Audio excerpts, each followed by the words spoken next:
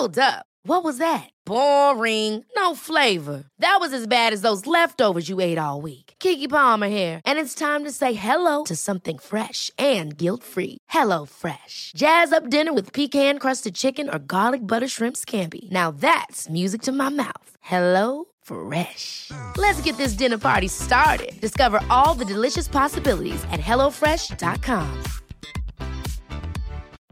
Life is full of what-ifs. Some awesome, like what if AI could fold your laundry?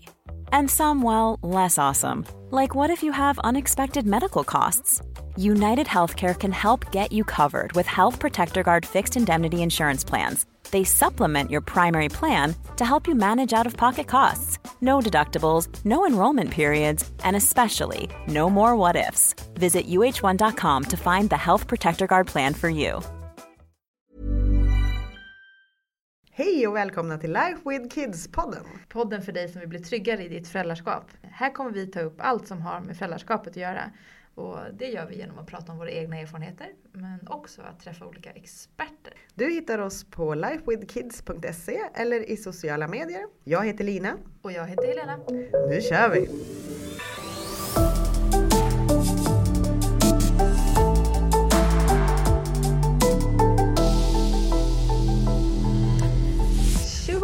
Det är torsdag och en ny podd. Ja. Idag är det stora förlossningspodden, Helena. Ja, det är det. Idag ska vi grotta ner oss i våra egna och varandras förlossningar. Ja, det ska vi göra. Det blir ju jättekul. Ja, det blir väl lite Hoppas jag. både och. Ja. Jag tycker.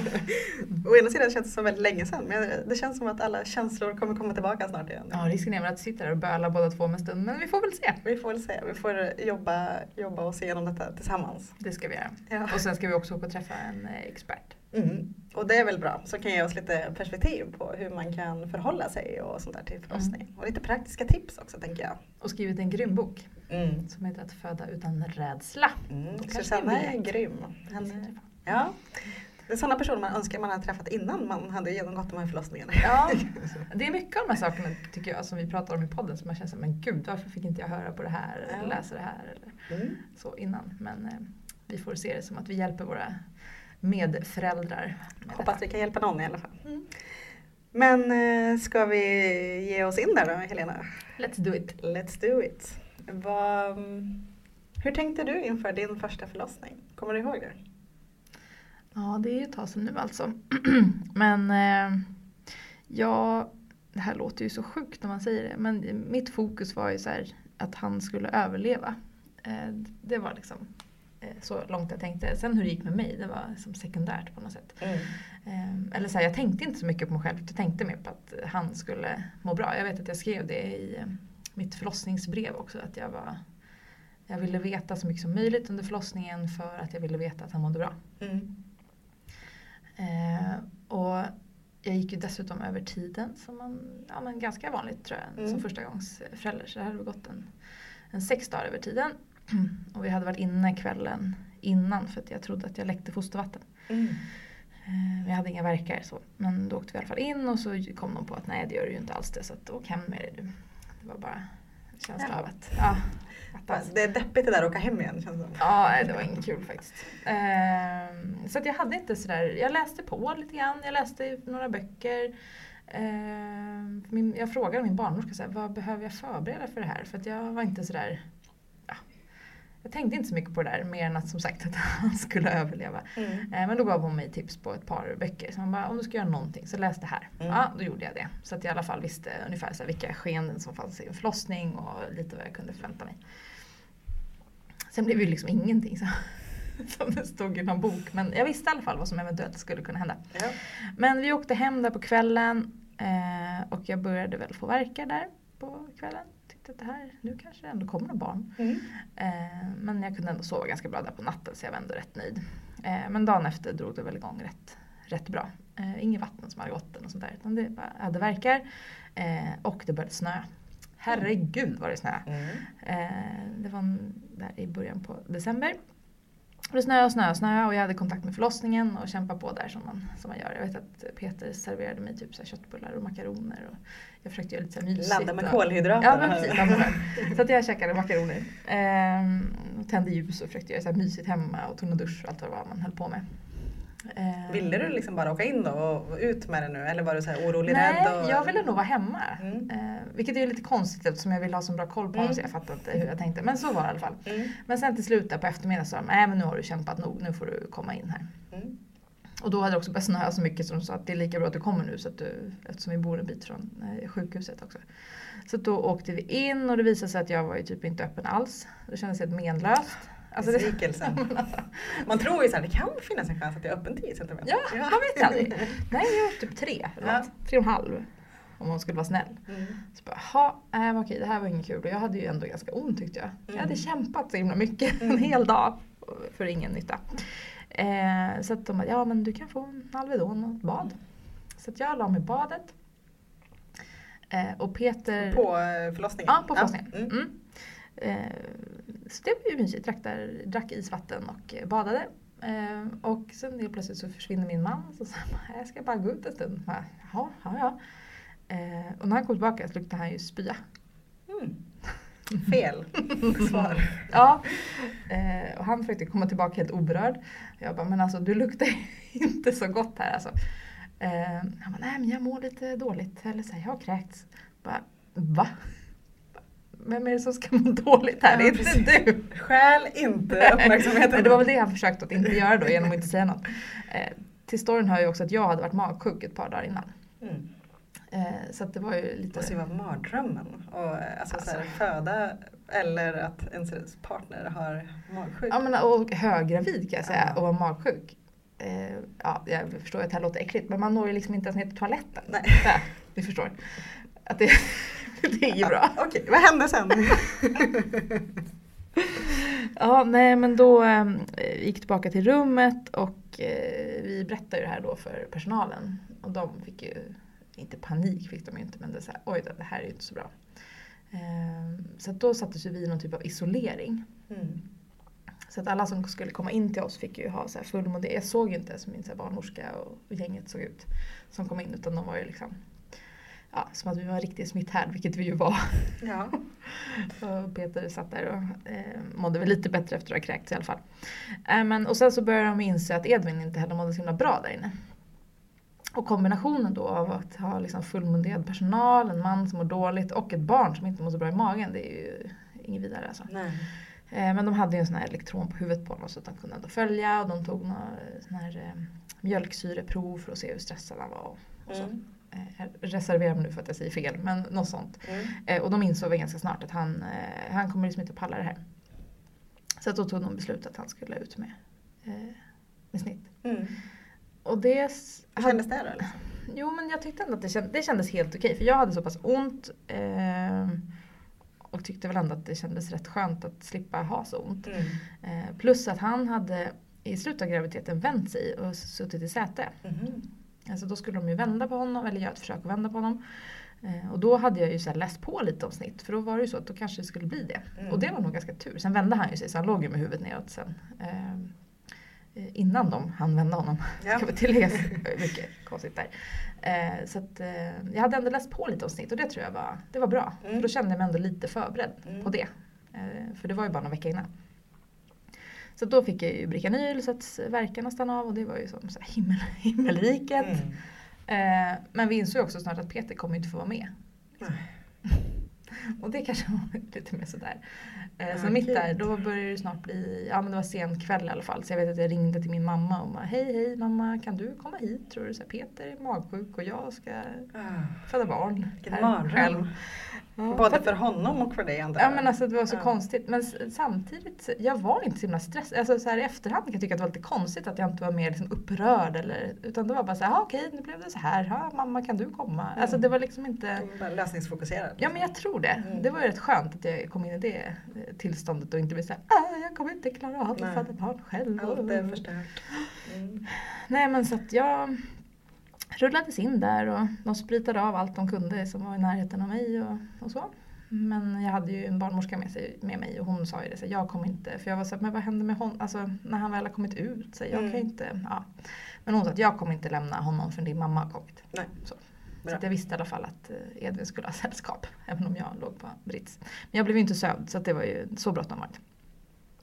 Och så in där på operationsrummet och skulle då sätta ryggmärgsbedövning och jag hade fortfarande ganska mycket värk. Jag hade så svårt och man ska ju sitta så framböjd på en brits. Och, alltså, det var kanske det så här, jobbigaste under den där förlossningen. Det var när man skulle sätta ryggmärgsbedövning. Inte för att det gjorde ont. Utan, eller så här, jo, det gjorde ont. Men det är så här konstig situation. Här sitter jag mitt i natten på en brits typ naken med 31 människor runt omkring mig.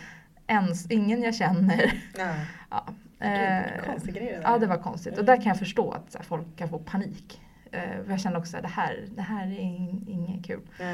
Och då var det så här, okej, andas nu bara. Fokusera bara på andas. Och så gör du bara som de säger. Och så tänker du på någonting annat. Det var lite grann min räddning där. Så gjorde jag det. Så lyckades jag få till den där bedövningen.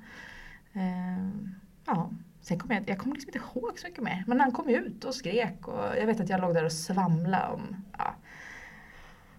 allt möjligt. Ja, vilken dag det blev. För det här var ju som sagt mitt i natten. Så jag visste ju inte vilket datum det var. Och jag låg där och, ja, gud. Man skulle nästan vilja höra vad jag låg och sa. Eller? Lite så halvhög. Så här, mamma du. Ja, jo det är det ju. Ja, så sitter de väl ihop mig där. Och det var läskigt, det måste jag säga.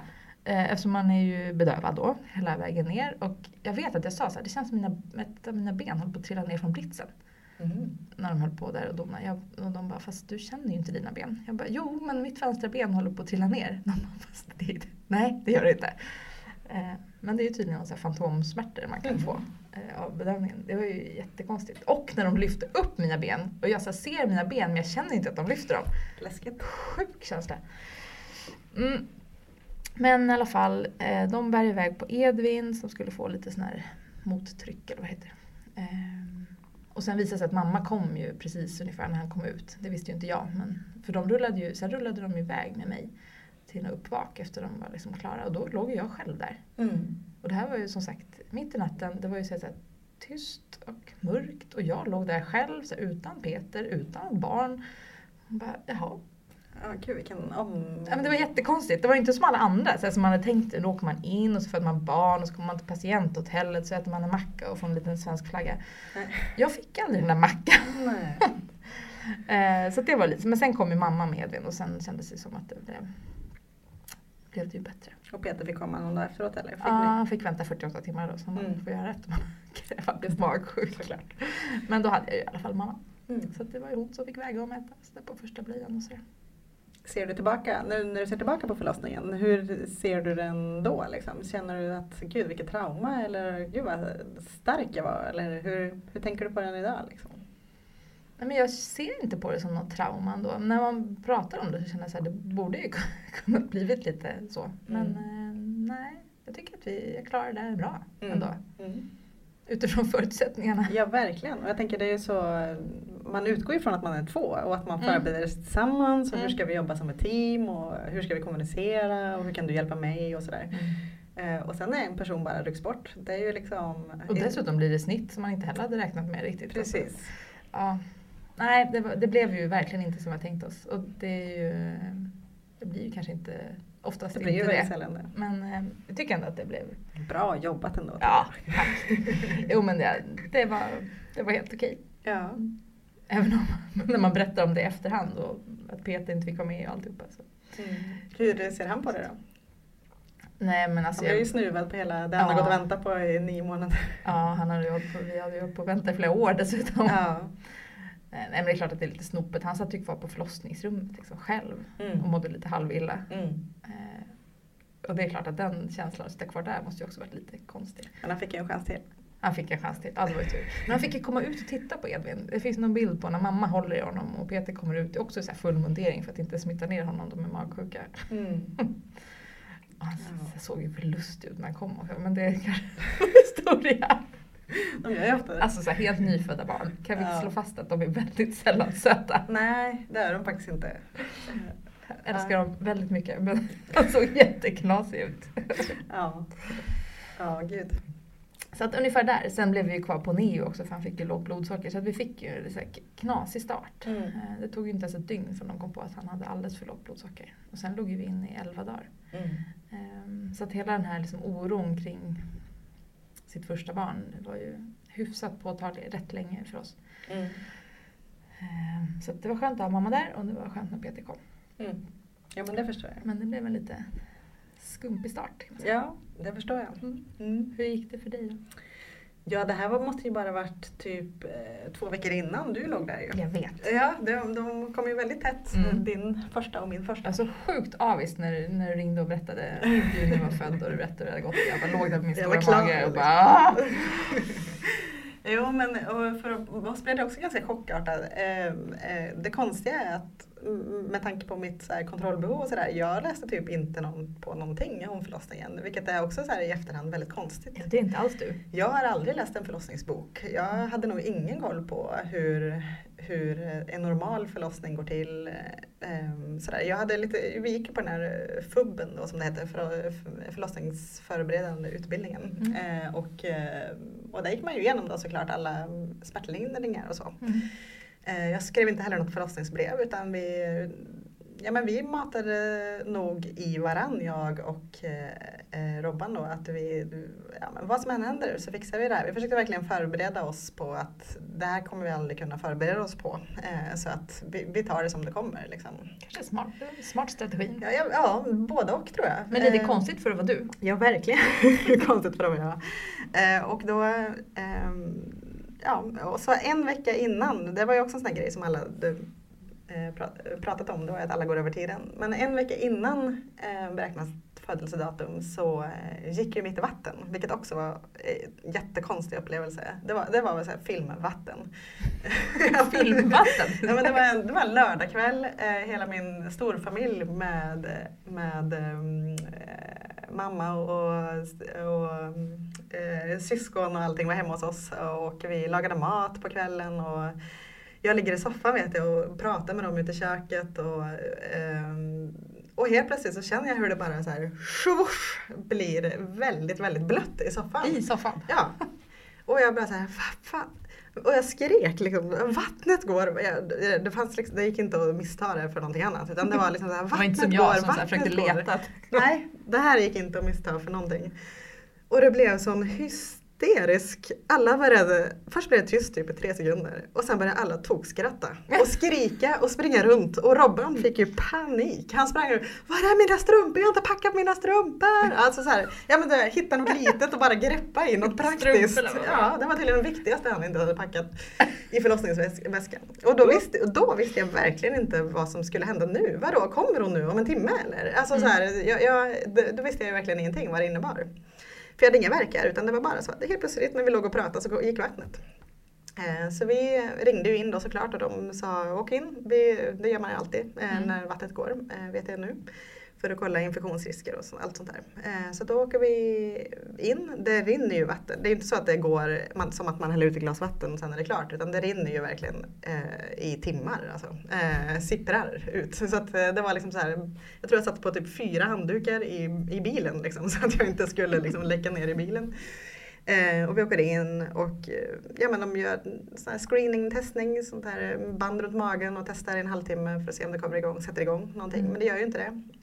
Så då, det var bara att åka hem, vänta i maximalt 48 timmar. Då fick vi ju en tid då att det är ändå skönt. Måndag klockan 10, om inte har kommit igång och verkar, så då åker ni in på måndag förmiddag och så sätter vi igång det. Hur är den känslan då? Jätteskön. Alltså, så här, jag var så glad och det var väl kanske min sån här kontroll. Men i min värld så var det perfekta sättet. Liksom. Då hade jag min tid, jag kunde förbereda mig, jag kunde sova liksom så gott jag kunde, vila i alla fall. Ladda också med mat, packa allting som jag ville ha med, prata med folk. Alltså så här, för mig så var det ju det perfekta. Det fanns ingen oro i det liksom? Att hon inte Nej, bara lättnad då kände jag.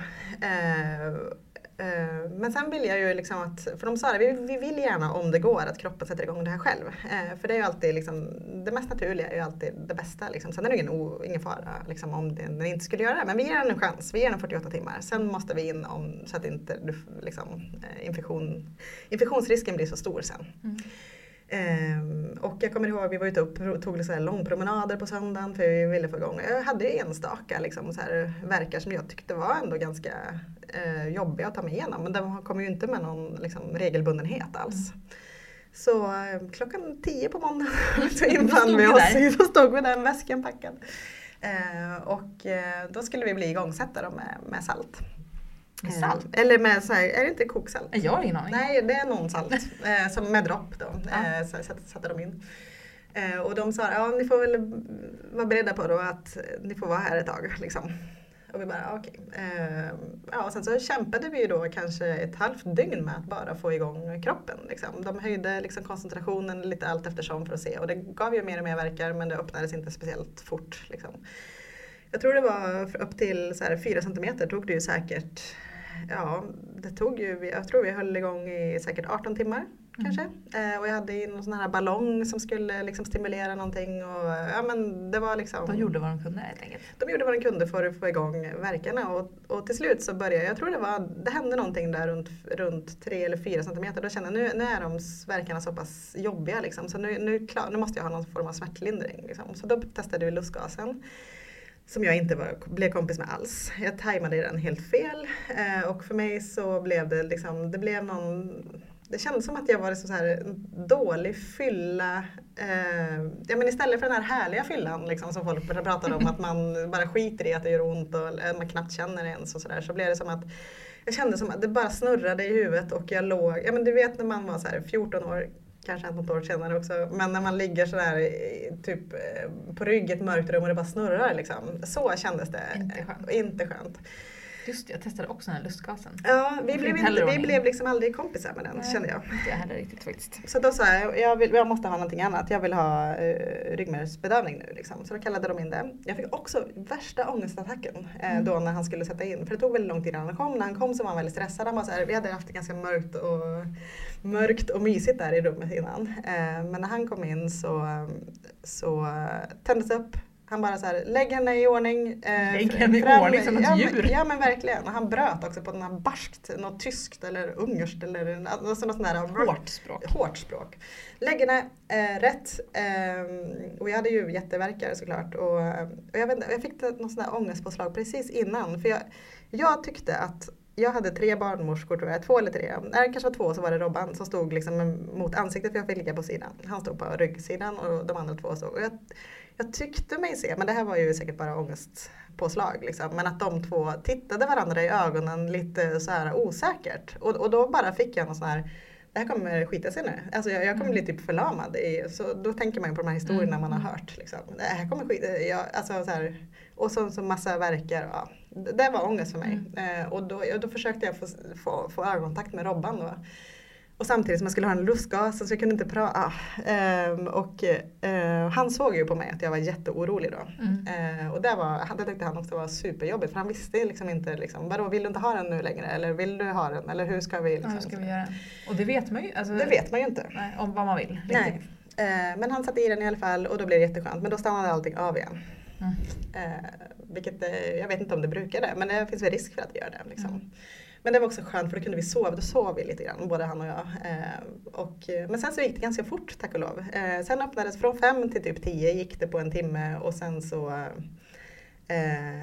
bytte vi liksom position till den här förlossningspallen. Och sen så krystade jag några gånger och sen var hon ute. Alltså så liksom det tog väldigt lång tid. Första halvan så att säga. Och jag kommer ihåg när jag var där på de här 4 centimeterna. Då sa hon, bara så du vet, ungefär nu folk brukar komma in. Och jag bara så här, okej, jag har varit här i liksom 20 timmar. Dålig pedagogik. Och sen kom hon ut. Så att det var liksom, jag vet inte, det kanske är en ganska så här, om man blir igångsatt så tror jag det är en ganska så här normal, eller om man nu kan säga någonting som är normalt förlossning. Men ja, så var min första. Lång men ändå ganska kontrollerad tror jag. Vad var dina känslor då inför andra gången? Inför andra gången var jag kände mig ganska stark efter första förlossningen ändå. Det kändes som att jag förstod, jag blev liksom aldrig rädd under förlossningen. Det är klart att värkarna gjorde ont och sådär, men jag tyckte jag glömde det ganska snabbt. Typ idag kan jag inte ens komma ihåg hur ont de gjorde liksom och sådär. Det är svårt att sätta sig in i nu hur en värk känns. Ja men eller hur, man är så inne i det där. Men så jag tyckte att jag var ganska så här.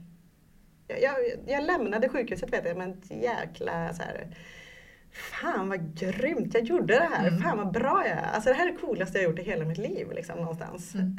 Sen hade jag väldigt ont efteråt och sådär, jag hade svårt, jag fick inte igång, jag kunde inte kissa på 3 dagar och sådär. Alltså så här, det blev liksom lite, inga större komplikationer, men det blev ändå liksom, det var mäckigt, det blödde mycket och allt sånt där. Men det är ju ingen som berättar om det helt, att man får avslag efter en förlossning. Det ska ju vara klart sen tänker jag. När barnet är ute så är det klart. Liksom. Då sys man ihop och sen är det klart och sen är man klar. Det var någon som sa det till oss, att så här, varför var det ingen som berättade att jag ska ta med mig det här barnet hem? Ja. Det ligger någonting i det. Man tror att man är klar där. Ja. Man har läst på så mycket om graviditet och eventuellt om förlossningen och sen så ett barn också. Nej men jag kände mig ändå ganska stark efter första. Det var inte så, det här vill jag aldrig göra igen, eller jag hade inget trauma med mig som jag kände att jag behövde bearbeta och sådär. Och jag och Robban pratade väldigt mycket om det efteråt. För vi hade ju helt olika bilder av oss. Det var också intressant. Man tror ju att min egna bild är ju liksom, det var ju så det var. Men han berättade ju saker för mig som jag inte liksom alls kommer ihåg. Liksom. Vad satte största avtryck hos honom då? Nej men det är ju den här hjälplösheten tror jag. Han tyckte det var hemsk. Speciellt när han såg i mina ögon under några tillfällen. När jag liksom så här, och att vi skulle försöka kommunicera under verkarna. Och han förstod inte riktigt vad jag menade. Och jag var liksom ändå lite hög på den här lustgasen som jag liksom ändå försökte med väldigt, väldigt länge. Liksom. Men han fattade inte det. Det tyckte han nästan var värst, att han såg på mig att det funkar inte, det blev inget bra, det gjorde väldigt ont. Men han kunde liksom inte göra något. Liksom. Och jag var inte heller jag hade inte förmågan där och då att både så här, hantera mina egna verkar och se till honom vad han skulle göra. Alltså så här, jag kunde inte både vara i min kropp och, alltså det gick inte. Så då blev jag liksom så här, okej, nu tar jag hand om mig själv bara. Och då upplevde väl han som att, men vad händer nu? Liksom? Ut, ja, precis. Och det är ju svårt. Ja. Det är jättesvårt.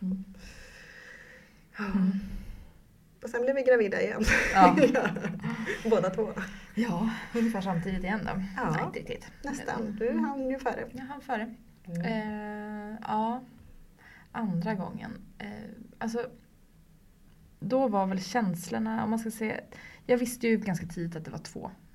Och så försöker man förbereda sig då utifrån den informationen man har på något sätt. Att okej, det är 2 barn som ska ut. Jag är också snittad en gång.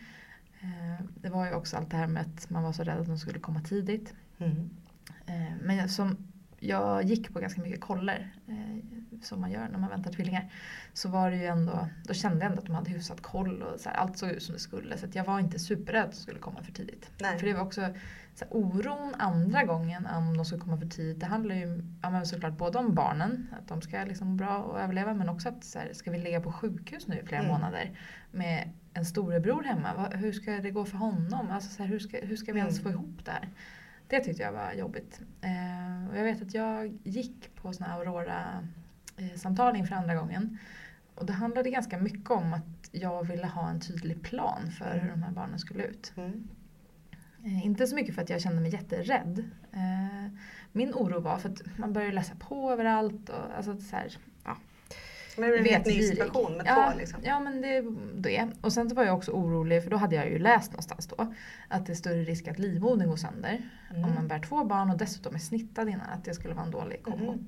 Och det var ju lite grann min ångest. Ska min livmoder typ spricka under förlossningen? Då så här, förblöder jag då? Alltså vad händer då? Så jag kände nog stort på att prata med det och få reda på att så här, nej men det är klart att det finns en risk, men den är inte så himla stor. Och därför ska vi se till att vi har en ordentlig plan för när barnen ska ut. Och så här. Så att jag kände mig ganska ändå lugn.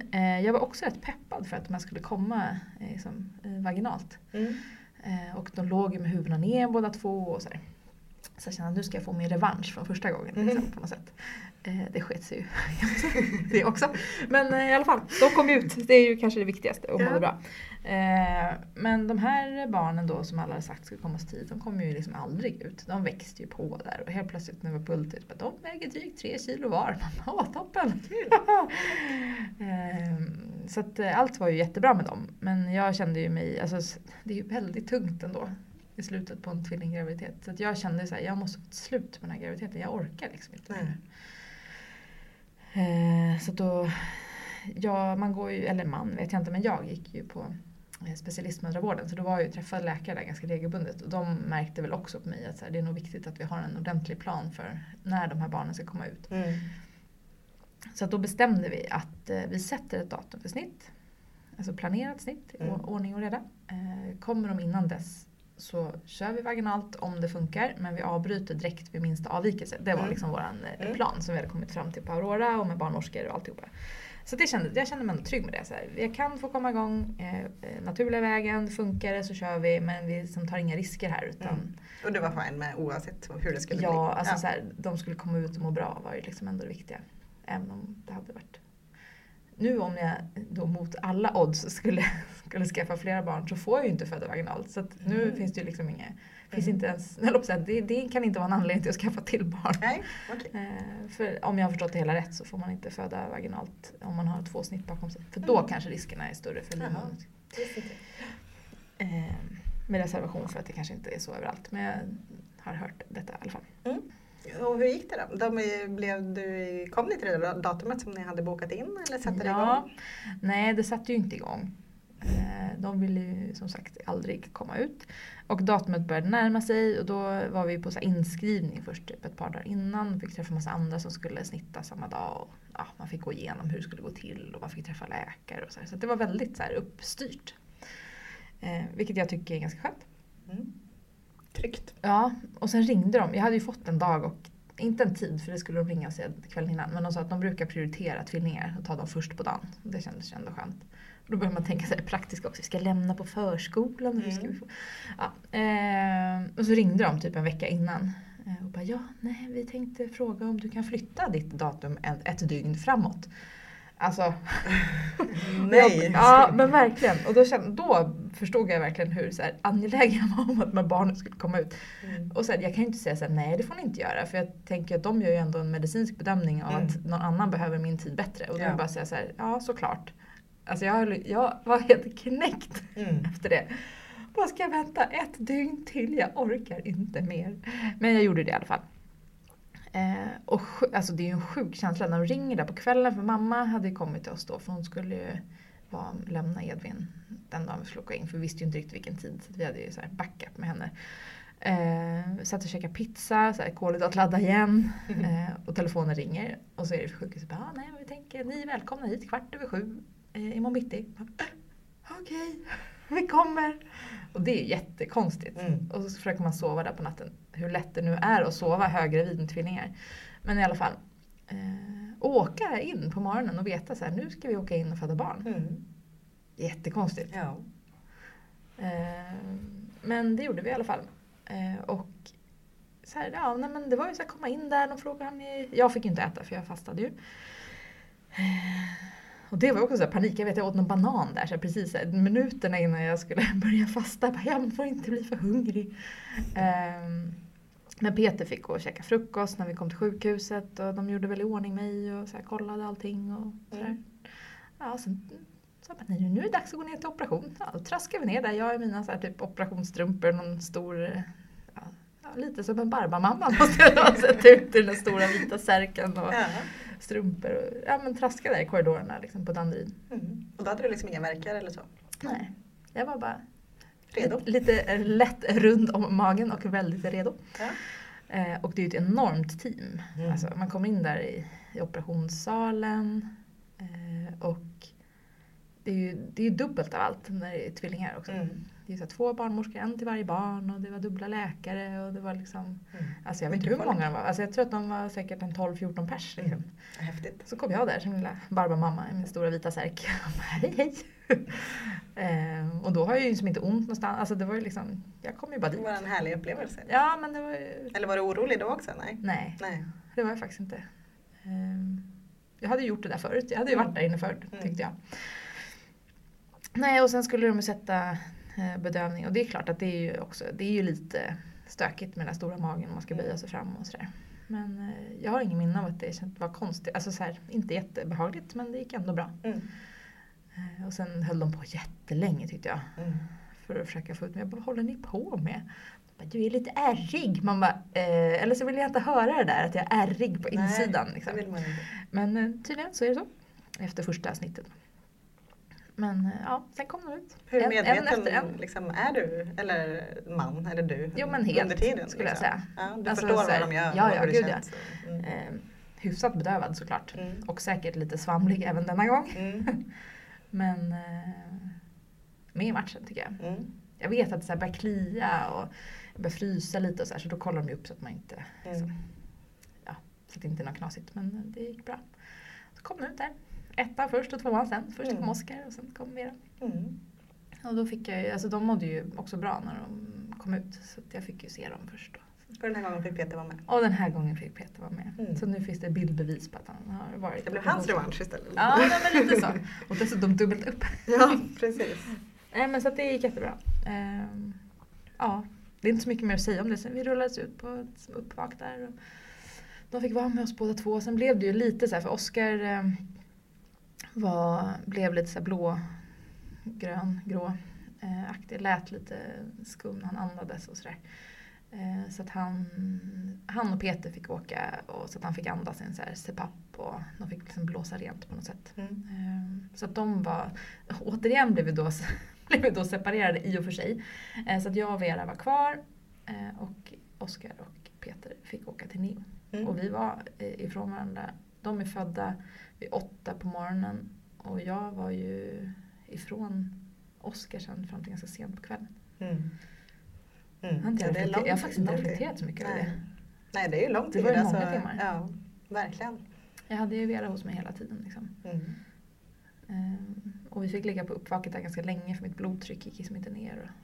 Och sådär.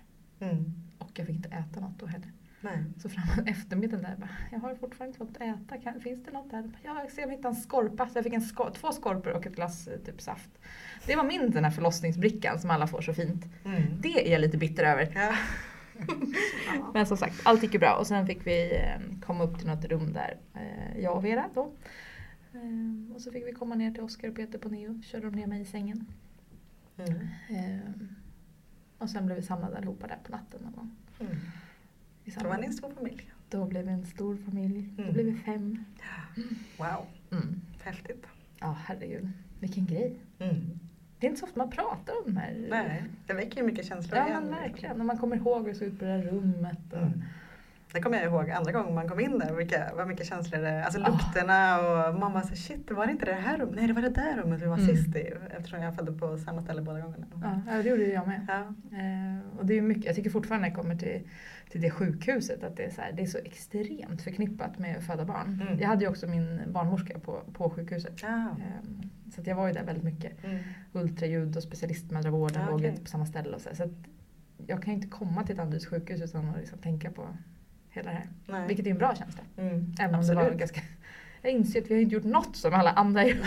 Nej. Men det blev ju som sagt bra till slut. Ja. Hur gick det för dig? Ska vi dra den fjärde förlossningsberättelsen? Nu drar vi av dem. Tur att vi inte har fler barn. Då hade det blivit väldigt långt. Lång podd. Mina förlossningar var ju väldigt olika varandra. Men nummer 2 då så gick jag ju över tiden till exempel.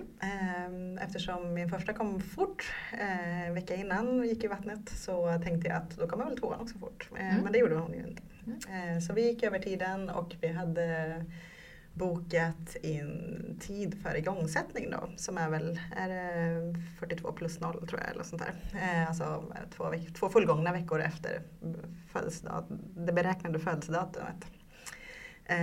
Och det var väl ett par dagar innan där bara eller någon dag innan tror jag, som värkarna satte igång ganska rejält. Hon är ju född i början på augusti, så det här var mitt i sommaren. Det var en ganska kall sommar, kommer jag ihåg, en ganska dålig sommar. Vilket jag tyckte var jätteskönt, såklart som var gravid. Toppen. Och jag kommer ihåg den här, jag tror att det var men kvällen var det väl, det var så här eftermiddag kväll. För vi bor i ett villaområde där vi har mycket barn som är i samma ålder. Så Robban jag sa shit nu drar förverkare igång här liksom. Klockan var kanske 4-5 på eftermiddagen. Så min största oro var ju det var ju att Juni min stora tjej skulle se mig ha ont. Liksom. För jag kunde inte ta ansvar, kände jag då, för att förklara för henne att allting är bra. Samtidigt som jag skulle då liksom... Det går ju inte, hur förklarar man det för en 2-åring? Ja, liksom? Och att allt är bra, mamma har bara lite ont här. Och sen, det är lilla systers fel. Ja, precis. Nej men så då sa Robban, okej, men klarar du dig? Ja, men jag klarar mig. Jag går upp och lägger mig i sängen så här, för att fokusera liksom mer så här på andning och sånt där. Och så får vi se hur det artar sig. Så han tog barnen, eller Juni då var det en sån här sommarkväll liksom, så alla var på baksidan och spelade fotboll typ med varandra. Det var så här 5 grannar med sina barn och så men jag hörde dem och där liksom låg någonstans. Du. Ja precis, och jag låg instängd och de liksom så här, alla skulle beställa pizza ihop. Det var en så här härlig sommardag bara. Och det var rätt skönt ändå att jag hörde liksom så här barnskratt och jag hörde dem där ute någonstans långt bort, men jag kunde ändå fokusera liksom, vet jag. Och den här kvällen var superjobbig tyckte jag. Jag visste inte hur länge man skulle gå, alltså så här, det var inte regelbundet men det var ganska ofta, men det var fortfarande kanske så här en kvart emellan varje, men när man liksom ligger själv där så det känns ju som att det är väldigt länge liksom. Ringde du in och kollade? Nej, jag gjorde inte det. Jag googlade dock väldigt mycket på hur man skulle liksom så här möta värkarna, andas och sådär. Jag hade ju gjort det en gång innan, men inte hemma liksom. Men sen så kom kvällen och vi la Juni då för kvällen, och sen så på kvällen senare så blev det mycket värre, eller oftare snarare. Så vi ringde in min lilla syster som fick sätta sig i en taxi och komma och passa Juni, så vi åker in nu liksom. Och sen så händer ju det som det alltid händer då, att typiskt nog att värkarna slutar i bilen in liksom. Så när jag kom in där så det var bara hej, vi mäter dig då i 20 minuter och sen så efter 20 minuter, nej du har ju fått en värk. Ja, jag vet. Jag liksom lyckades väl ändå övertyga dem att det var, jag kommer inte kunna sova liksom. Så då fick jag några sömntabletter och någon smärtstillande och åka hem igen. Inte lika kul att åka hem den gången som första. Gud vad tråkigt det var. Men då, kvällen efter tog vi revansch, eller på att säga. Men då satte det igång igen. Så jag ringde, samma procedur. Vi fick liksom så här, lägga Juni och ta in grannen och fråga, kan du sova hos oss ikväll? Vi åker in nu. Så åkte vi in igen och samma sak den här gången. På vägen in så avstannar de ju. Men då träffade jag en annan barnmorska då som hon sa, okej, men jag skickar inte hem er direkt. Är det okej att ni liksom sätter er här inne på ett helt annat plan? Liksom. Sätter er här inne så frågar hon, kan jag få testa akupunktur som smärtlindring? Sa hon. Gör vad du vill, sa jag. Jag vill bara ta mig härifrån liksom, mentalt. För jag sa, jag kommer nog inte orka liksom, en natt till med värkar hemma. Liksom. Så då satte hon i de där nålarna. Jag tror jag hade något i pannan och något i händerna tror jag. Jag vet faktiskt inte, mellan tummen och pekfingret tror jag. Ja men där är det någon sån där punkt tror jag. Inga i fötterna förresten, det brukar vara sånt där. Nej, inga i fötterna. Och så satte hon i de här nålarna och så sa hon, så sätter jag lite liksom, någon el i dem eller vad det är de gör. Så de aktiverar dem och sen så går hon ut. Så då går jag ut och kommer tillbaka om 20 minuter. Bra, och så gick hon ut och i samma sekund som hon då stängde dörren, då kom alltså den verken från helvetet rent ut sagt. Det är nog den värsta verken jag någonsin har haft. Lång, hård och skoningslös liksom. Och sen slutar aldrig. Det bara fortsätter. Alltså så här, i samma sekund som de här sattes in då så startade förlossningen med en rivstart kan jag säga. Var det inte smärtlindring hon skulle sätta dem för? Jo, det var det. Men det här triggar igång hela mitt system liksom. Så Robban ringer liksom på dem igen och bara så här in, och då såg hon ju på mig, shit, oj, och hon sa, det finns inga lediga rum nu men jag ska springa upp och fixa något. Ja, tack. Jag behöver smärtlindring nu liksom, för att det här går inte. Det var liksom, det var mycket tätare än var tredje minut. Det var liksom varje minut.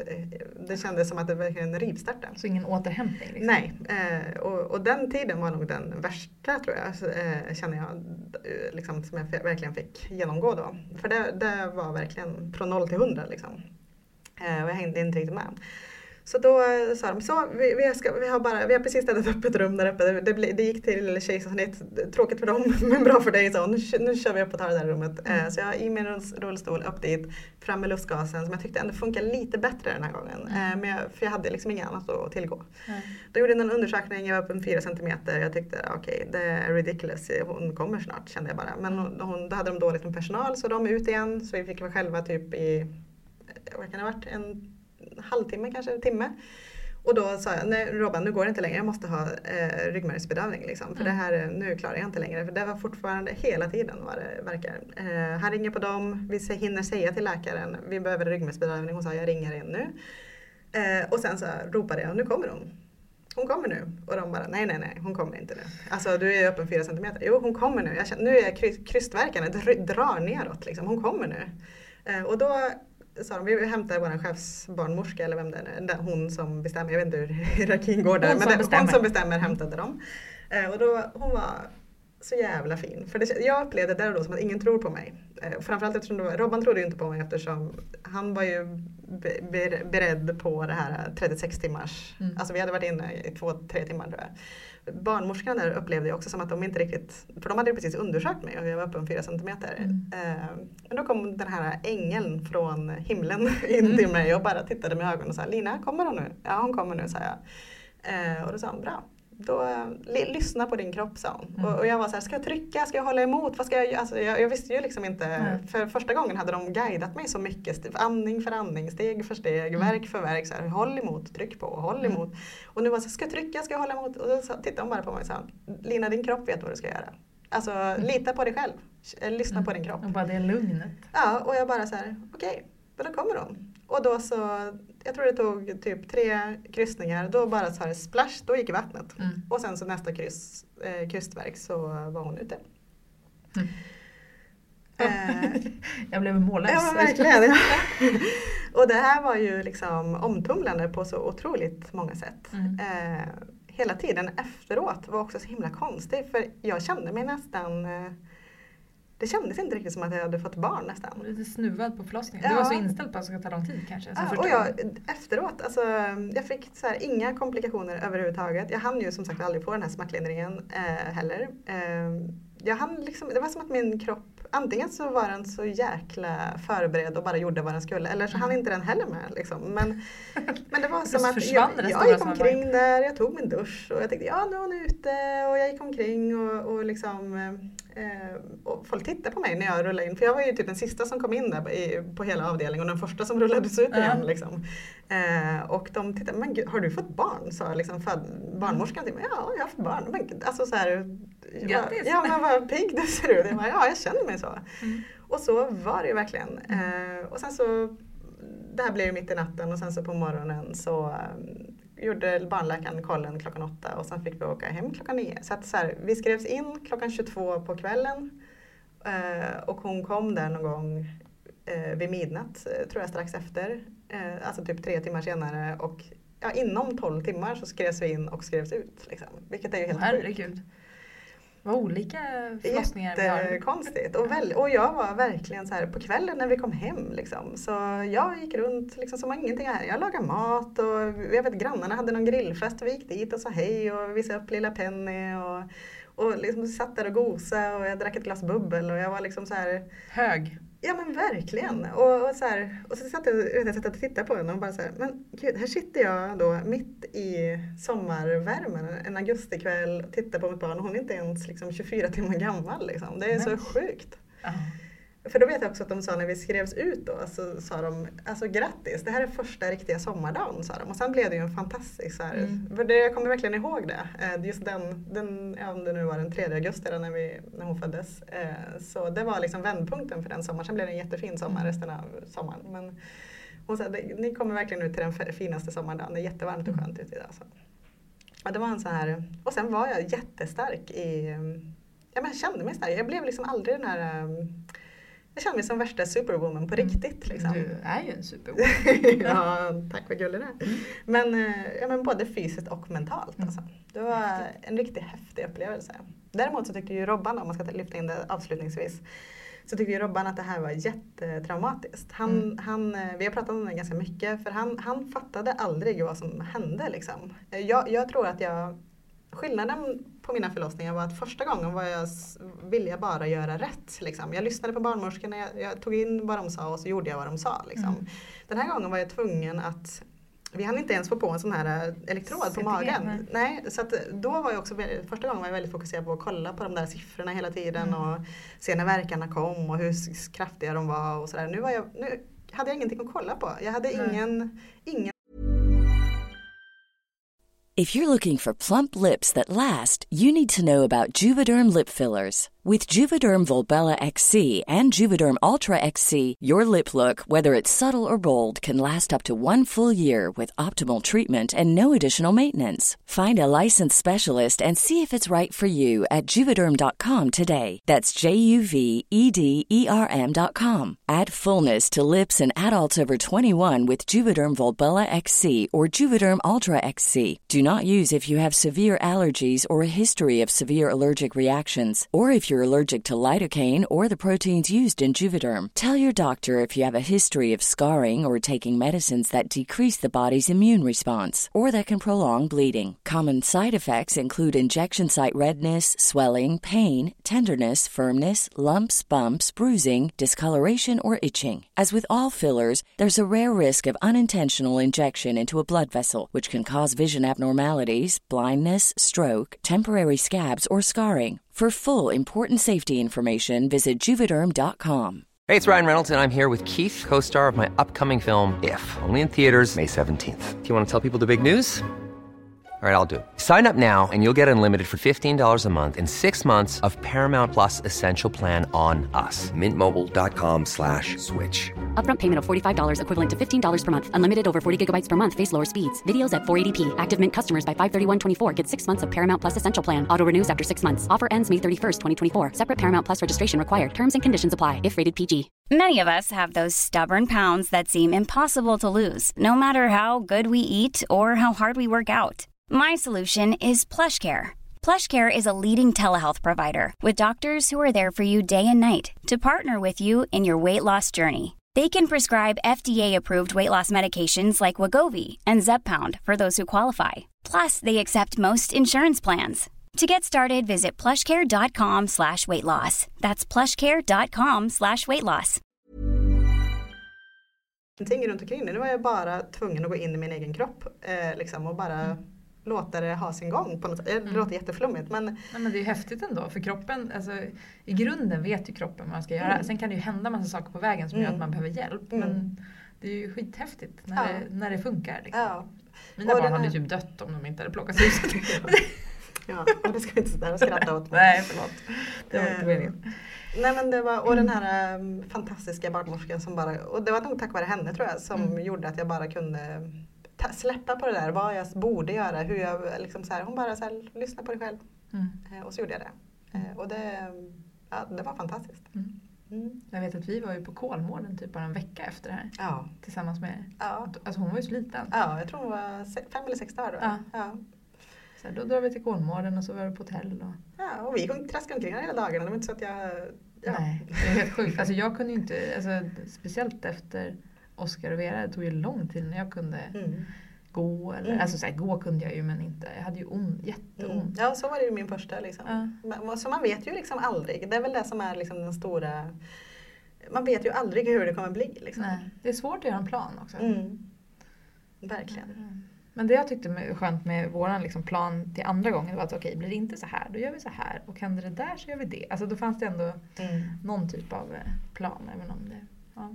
Ja, det är fascinerande med förlossningsberättelser tycker jag. Ja, det känns som att man kan, även om man har fött barn nu 2 gånger, så kan man ändå fascineras och lyssna på såna här berättelser ändå tycker jag. Absolut. För det finns ju typ ingen som är lik den andra. Nej. Och det gör ju också att det ska bli väldigt kul att åka och träffa Susanna, som jag tycker är dags att vi åker och gör nu. Ja, det är det faktiskt. Hon är ju en väldigt uppskattad författare, och jag vet att hon är duktig på att föreläsa också väldigt mycket om det här och ge allt ifrån hur man ska förhålla sig, hur man till sin förlossning, inför en förlossning och under. Och också väldigt mycket praktiska tips vet jag att hon ger till partners och sådär, som också är med under förlossningen. Så vad säger du med dessa omtumlande minuter i oss? Så ska vi ta och åka och träffa Susanna nu? Det gör vi.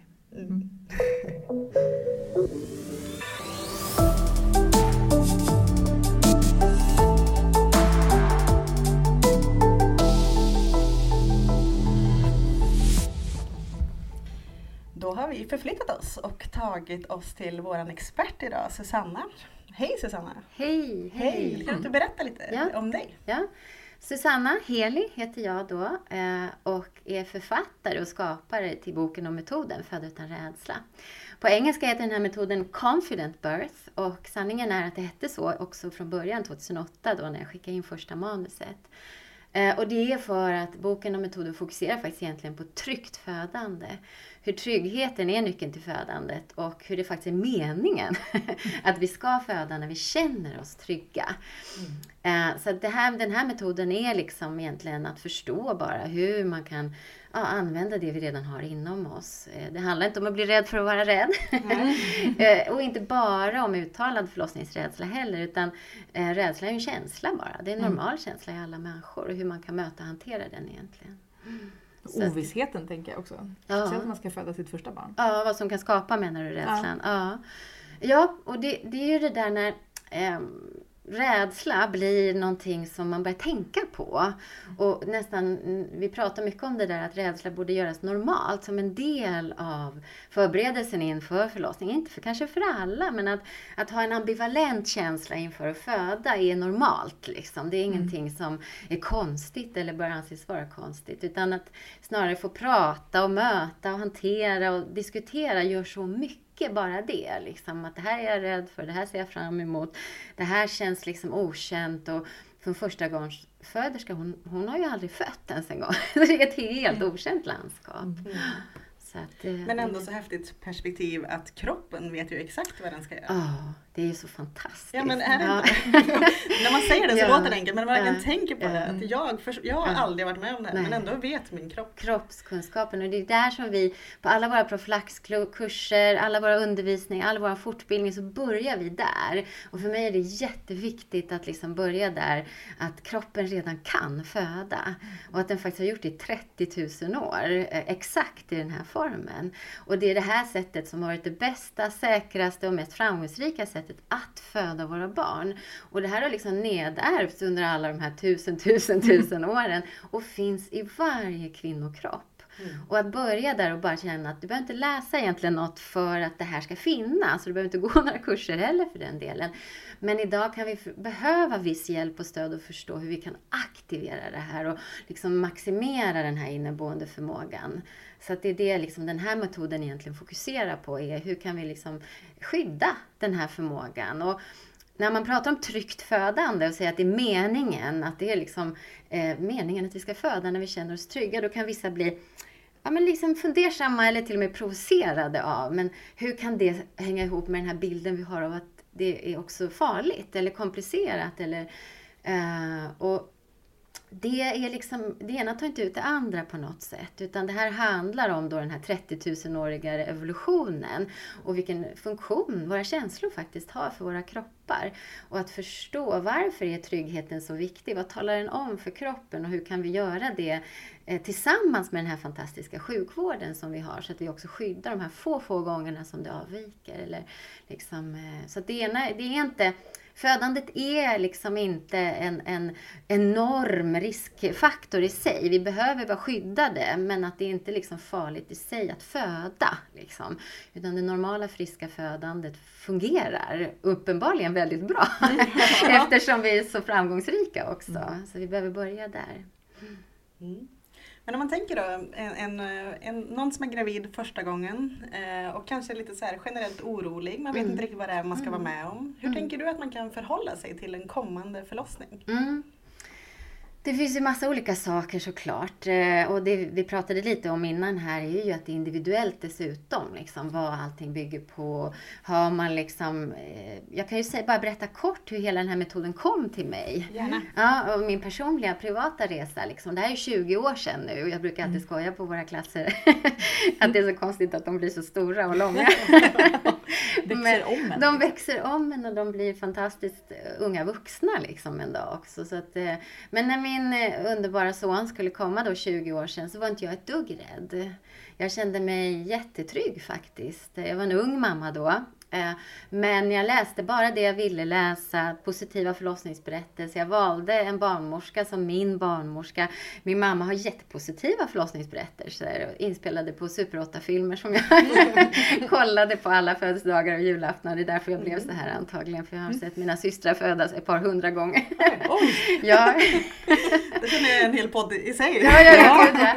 Och de här filmerna är liksom, när jag ser dem idag, mamma ligger där liksom i förlossningssängen men är helt lugn liksom, ser ut som en ängel badandes i ljus liksom. Så det var min resa till liksom mot födandet. Så jag hade ingenting i mig som kändes, alla kvinnor gjort det här innan mig och barnmorskan kan väl det här och ska väl inte vara så big deal liksom, så det löser sig. Och ändå när jag vaknade 2:30 på natten den 29 december av min första värk så sätter jag mig upp i sängen och känner bara shit. Vad är det här? Vad är det som händer? Vad är det som händer? Vad är det här för någonting? Första verken som väckte mig, det var bara liksom, jag kände bara, jag hade ingen aning vad jag skulle göra med det där. Så jag kravlade mig ur sängen och nästa verk kom ju såklart som ett brev på posten och kände bara, nej, det här var inte min plan. Om det nu är så naturligt att föda, om det nu finns en så stark mening, om nu kroppen kan det här som jag liksom hade trott på, varför ska jag känna så här? Det här gör ju bara ont. Så kändes det för mig liksom. Och jag började bara springa runt där hemma och andades och liksom kände bara att jag slogs mot något, men jag visste inte riktigt vad. Jag visste bara att jag inte ville det här. Det var liksom det enda. Min stackars sambo vaknade såklart och försökte lugna mig och jag kände bara, rör mig inte liksom. Jag vet inte vad det här är, jag klarar inte av det här är för mycket, det är för starkt. Jag födde på 4 timmar kan jag säga då, så det gick väldigt fort. Men han fattade att han inte kunde hjälpa mig, så han ringde vår barnmorska. Och hon säger bara, sätt luren i örat på dig liksom. Så han sätter luren i örat på mig och så säger de bara, hallå, du har 2 val. Susanna, om du håller på som du gör nu så kommer det bli jättejobbigt att föda. Men jag kan hjälpa dig, lyssna på mig nu. Och då kände jag bara, okej. Jag lyssnar. Hon frågar mig inte hur många verkar jag på 10 minuter, hur jag mådde. Hon ändrar min andning i telefonen. Jag hade ingen kontakt med att jag själv så fort verkarna. Men hon hör ju det i telefonen. Och den här formen av andning är ett uttryck för rädsla. Eller panik. Eller jag har ingen aning om vad jag ska göra. Så hon ändrar min andning. Lugn andning. Ännu mindre luft. Och så följer jag. Så från till i verken. Och det var bara genom hennes guidning i verken som jag vågade göra det i den här intensiteten. Ja, i mellanrummet mellan verkarna säger hon, när nästa verk går emot den här naturliga impulsen av att vilja mobilisera och spänna dig för att det gör ont, utan gör precis motsatsen. Bara släpp taget, bli tung i hela kroppen. Jag kände bara, du är galen. Hur ska jag sätta mig och bli tung i det här? Det var det dummaste jag har hört. Men hennes känsla, hennes röst och hennes guidning gjorde att jag som kände att jag kunde inte göra något annat. Så nästa verk kom ju. Och hon hör ju utan att se mig att jag typ börjar med den här mobiliseringen. Hon bara, gör precis motsatsen nu. Våga. Tung i kroppen. Och så släpper jag taget. Och då, jag minns det än idag fast för 20 år sedan, kom jag tillbaka in i min kropp. Och hon guidar mig vidare. Tung. Stanna i tyngden. Våga vara kvar. Bara så enkelt och tydligt. Efter de där verkarna så säger hon till min partner, håll koll på hennes andning och se till att hon är tung i varje verk. Hör du det? Hjälper inte att du gjorde det förra verken. Du måste göra det i varje verk, för varje verk är helt ny för henne. Ja, sa han liksom, och så la vi på luren och då började vi jobba tillsammans. För det blev ju också jobbigare och kraftfullare och starkare. För det är så det behöver vara för kroppen för att liksom hjälpa oss att föda våra barn. Och varje gång jag då började komma tillbaka till det här, för jag visste inte hur jag skulle hantera, så tog han bara tag i mig. Så sa han bara, våga bli tung, jag är här. Lugna andningen, jag är här. Och bara upprepa de här sakerna. Sen putta mig tillbaka hela tiden, för jag hade inte klarat det själv. Så jag behövde honom, jag behövde hans stöd för att liksom våga stanna på det här spåret av liksom andas mjukt och ljudlöst, vara tung i kroppen. Och sen senare i förlossningen såklart så kom det fler verktyg. Plötsligt kom det ljudet av att börja krysta. Men då hade jag liksom kontakt med kroppen. Då kunde jag höra kroppen, jag kunde våga bejaka det. Och hur som helst, efter jag hade fött och satt där med min son i mina armar, så kom det så starkt. Det var verkligen nästan som en så här halleluja moment liksom, av att jag insåg, hade inte hon varit där och hjälpt mig tillbaka till min kropp, till den här förmågan som trots allt fanns där. Precis som jag hade trott, men jag kunde inte ta mig dit själv. Och visat min partner vad han skulle göra, så hade jag fött i den här första känslan. Jag hade fött i det här kaoset, den här känslan av vad är det här, den här fruktansvärda känslan som det faktiskt var. Utan sömn, utan vila, utan någonting. Och jag insåg att även om det inte gjorde det lätt att föda, det var apjobbigt att föda barn. Och det tog inte bort smärtan, men det gav mig tillgång till att jobba med min kropp. Och det gav mig en kraft efteråt, en känsla av kraft och styrka i mig. Som jag liksom kände var så oerhört viktigt för mig som kvinna, som föderska. Och den kraften förstod jag att jag inte hade fått tillgång till om jag hade fött i den här stressen och rädslan. Och därifrån liksom föddes samtidigt boken och metoden Föda utan rädsla eller Confident Birth. Och jag ville bli barnmorska. Jag kände bara att det här var så viktigt för mig. Jag kände det här var som två olika upplevelser. Det ena fruktansvärt och det andra i alla fall stärkande. Och för mig också fantastiskt i slutändan. Så jag började jobba med Gudrun Abascal på BB Stockholm som undersköterska. Jag blev kvar där i 8 år. Och såg ju kvinnor i rum efter rum, precis som jag. Andandes förvirrade, där kroppen berättade precis den här förvirringen som jag också hade haft av. Hur ska jag möta det här? Hur ska jag hantera det här? Jag har ingen aning, hjälp mig. Partners lika förvirrade och kanske liksom försöker, man tar i en kvinna där och hon säger släpp eller tyst eller någonting. Och gick in och hjälpte dem med samma saker som jag hade fått hjälp med. Andningen, tyngden, det som blev tredje Föda utan rädsla-verktyget, rösten, tankens kraft, visa partner hur han eller hon kunde hjälpa till. Och samma sak hände. Från det här kaosartade, ganska jobbiga, stressfyllda till liksom, visst ibland jätteutmanande, tufft, men liksom fokuserade, koncentrerade, någonting som hjälpte. Och efteråt när jag pratade om det så fick de den här stärkande upplevelsen som jag också. Och sen mötte jag ju kvinnor som blev lämnade, inte fick den här hjälpen, som födde i det här fruktansvärda, förvirrade, stressfyllda. Och hur traumatiserade de var efteråt. Och hur lång tid det tog att återhämta sig från det här traumat. Och då förstod jag, det där var att föda i stress, rädsla och ångest. Det andra var att föda i alla fall i mer trygghet, även om man inte kommer hela vägen. Och traumat skapas av den här känslan att bli lämnad i stress, rädsla och ångest. Och jag insåg också att det är normalt att bli rädd idag, eftersom vi har så lite förberedelse och kunskap, så som det var för mig med att hantera smärta. Vi har ingen smärthanteringskunskap nästan, för jag själv tagit en Treo varje gång jag har ont i huvudet eller har mensvärk. Om jag får ont i kroppen går jag till vårdcentralen och säger lös det här. Så min egen hantering fanns inte i min kropp. Jag behövde hjälp att bygga den bron. Och det är det som jag tror skiljer oss idag, varför de här metoderna och boken behövs, är just att många av oss behöver hjälp att förstå hur kan jag möta och hantera det här så att jag inte tappar mig i stress och rädsla.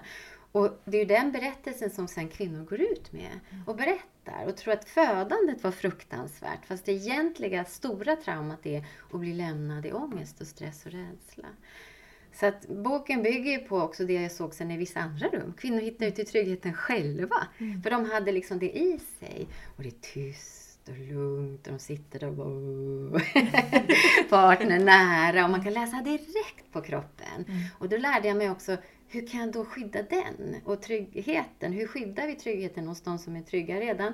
Och hur hjälper vi dem så som jag själv till tryggheten som inte själva hittar dit? Det ska inte liksom vara, jaha, där födde någon i stress och rädsla, där födde någon i trygghet. Utan alla kvinnor har rätt till den här stärkande upplevelsen. Så det är min drivkraft, att ge de här verktygen, kunskapen om att liksom födandet innebär faktiskt egentligen som födande att förbereda sig för att hantera det som kommer. Och vi kan inte styra exakt vad som kommer, men vi kan skapa verktyg för att kunna hantera det som kommer. Och en sak som vi verkligen vet kommer, det är ju verkarna. Det är faktiskt en av de få saker vi vet. Så då fokuserar vi på att hantera verkarna och med hjälp av verkarna leda kroppen mot tryggheten som i sin tur talar om för kroppen, nu kan vi aktivera och frigöra den här inneboende förmågan fysiologiskt liksom. Så att vi kommer att prata lite om fysiologin. Ja, otroligt fascinerande. Och det är så härligt att få höra det här perspektivet tycker jag i den mediebilden som jag tycker oftast, det är den man som gravid oftast får ta del av, det här med att det finns inga platser på förlossning. Alltså så här, det är så mycket som bygger på den här oron inför det här att man tappar kontrollen över hela, både sin kropp rent fysiskt, men också att man inte vet vad man ska vara med om och sen de här yttre omständigheterna. Så det här är ett helt nytt perspektiv tycker jag, ett helt nytt sätt att se på sin förlossning. Precis. Och, jag känner lite tagen på något sätt, jag vet inte.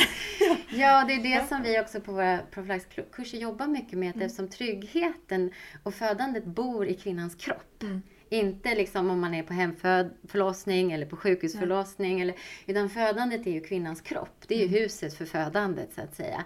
Så att vi tränar ju också precis som ni säger. För att tyvärr har vi den här situationen nu med en viss stress kring kommer jag få plats, vilka förlossningsavdelningar och våra kära barnmorskes arbetssituation också med den stress de lever under.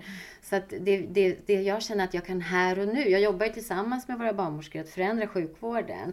Men här och nu kan jag förändra att skapa den här tryggheten mellan det födande paret. Liksom. Och en ensamstående ska självklart ha med sig någon extra stödperson. Men är de trygga, då spelar det ingen roll om det blir Karolinska, Huddinge, Danderyd eller någon annanstans. Utan de vet hur kan de skapa tryggheten emellan sig. Och vi jobbar också mycket med hur relationen då, förutsatt man är i en relation. Men även en relation med en extra stödperson är en relation. Kan bli en stärkande trygghetsplats liksom. Så att känslan är det vi jobbar med och hur man kan hantera alla känslor som kommer och går under en förlossning. Och vi jobbar också med att det själva tar sig igenom det som är stärkande, inte exakt hur det blir. Så att du skapar en öppen förväntan. Liksom. Om jag nu är en mamma som väntar barn och som känner att jag tycker att det här ska bli jätteläskigt. Jag har köpt mediebilden, jag vet inte vart det hamnar. Vad är det första steget tycker du? Vad ska jag göra? Liksom? För att förbereda sig. För att förbereda mig för att jag inte ska behöva känna så här. Ja, och då pratar vi ju inte om de här som är uttalat rädda liksom, utan de som har en viss oro kanske. Eller, det räcker ju så. Ja, det räcker ju så. Och som jag säger, det ökar ju såklart också. Men det är den jag vill normalisera. Liksom. Jag vill säga att det är helt normalt att du har de här känslorna. Och det är faktiskt bra att du har dem. För de berättar att du behöver liksom titta på det här. Du kanske behöver förbereda dig.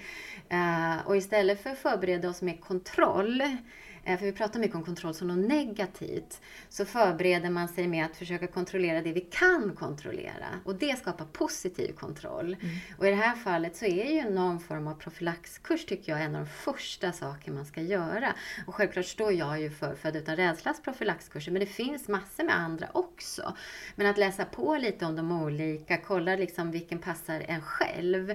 För att det vi har sett är att till och med de uttalat förlossningsrädda, de som har en lite ganska allvarlig förlossningsrädsla, efter de går en förlossningsförberedande kurs och fokuserar på det som är deras roll. Den som är föder ska ju hantera verkarna i sin egen kropp. Den som är bredvidpartner, blivande pappa, mamma, de ska ju hjälpa sin liksom, födande att hantera de här verkarna. Sjukvården, de tar ju hand om de här 20% som avviker. Och de födande och dess partner tar hand om de 90% som fungerar. Och det här är en generalisering. Men för att få bara en symbolisk bild. Så de som föder kan ju egentligen det normala friska födandet. Och det man behöver förstå det är hur kan jag då hjälpa min kropp och min bebis. För barnet gör ju också ett jättejobb. Och bara genom att förstå hur hanterar jag verkarna, hur tar vi emot vilan, hur kan jag som är utanför förstå hur jag kan förändra mig på väg mot stress och rädsla och hur kan jag skydda den här tryggheten, skapar en stärkande känsla, en förberedelse. Och då försvinner en viss av den här oron. Okej, det här är min roll, det här är mitt fönster in i det. Och sen har jag barnmorskor då, men de kan jag ändå inte förstå deras roll av, utan det här är min roll. Så det tycker jag är en jätteviktig bit av att liksom titta på hur kan jag hjälpa min kropp och mitt barn på bästa möjliga sätt. Och hur kan jag förbereda mig för de olika känslor som kan uppstå. Vad gör man på en profylaxkurs då? Ja. Våra profylaxkurser och de flesta profylaxkurser har ju samma fokus och det är att förbereda sig på förlossningen. Både som födande och som partner eller annan stödperson. Det kan ju vara någon man har med sig. Men man gör ju då liksom är ju att vi Föda utan rädsla fokuserar ju mycket på hanteringen faktiskt istället. Och hur man då kan liksom förstå vad är gasen och vad är bromsen i födandet helt enkelt.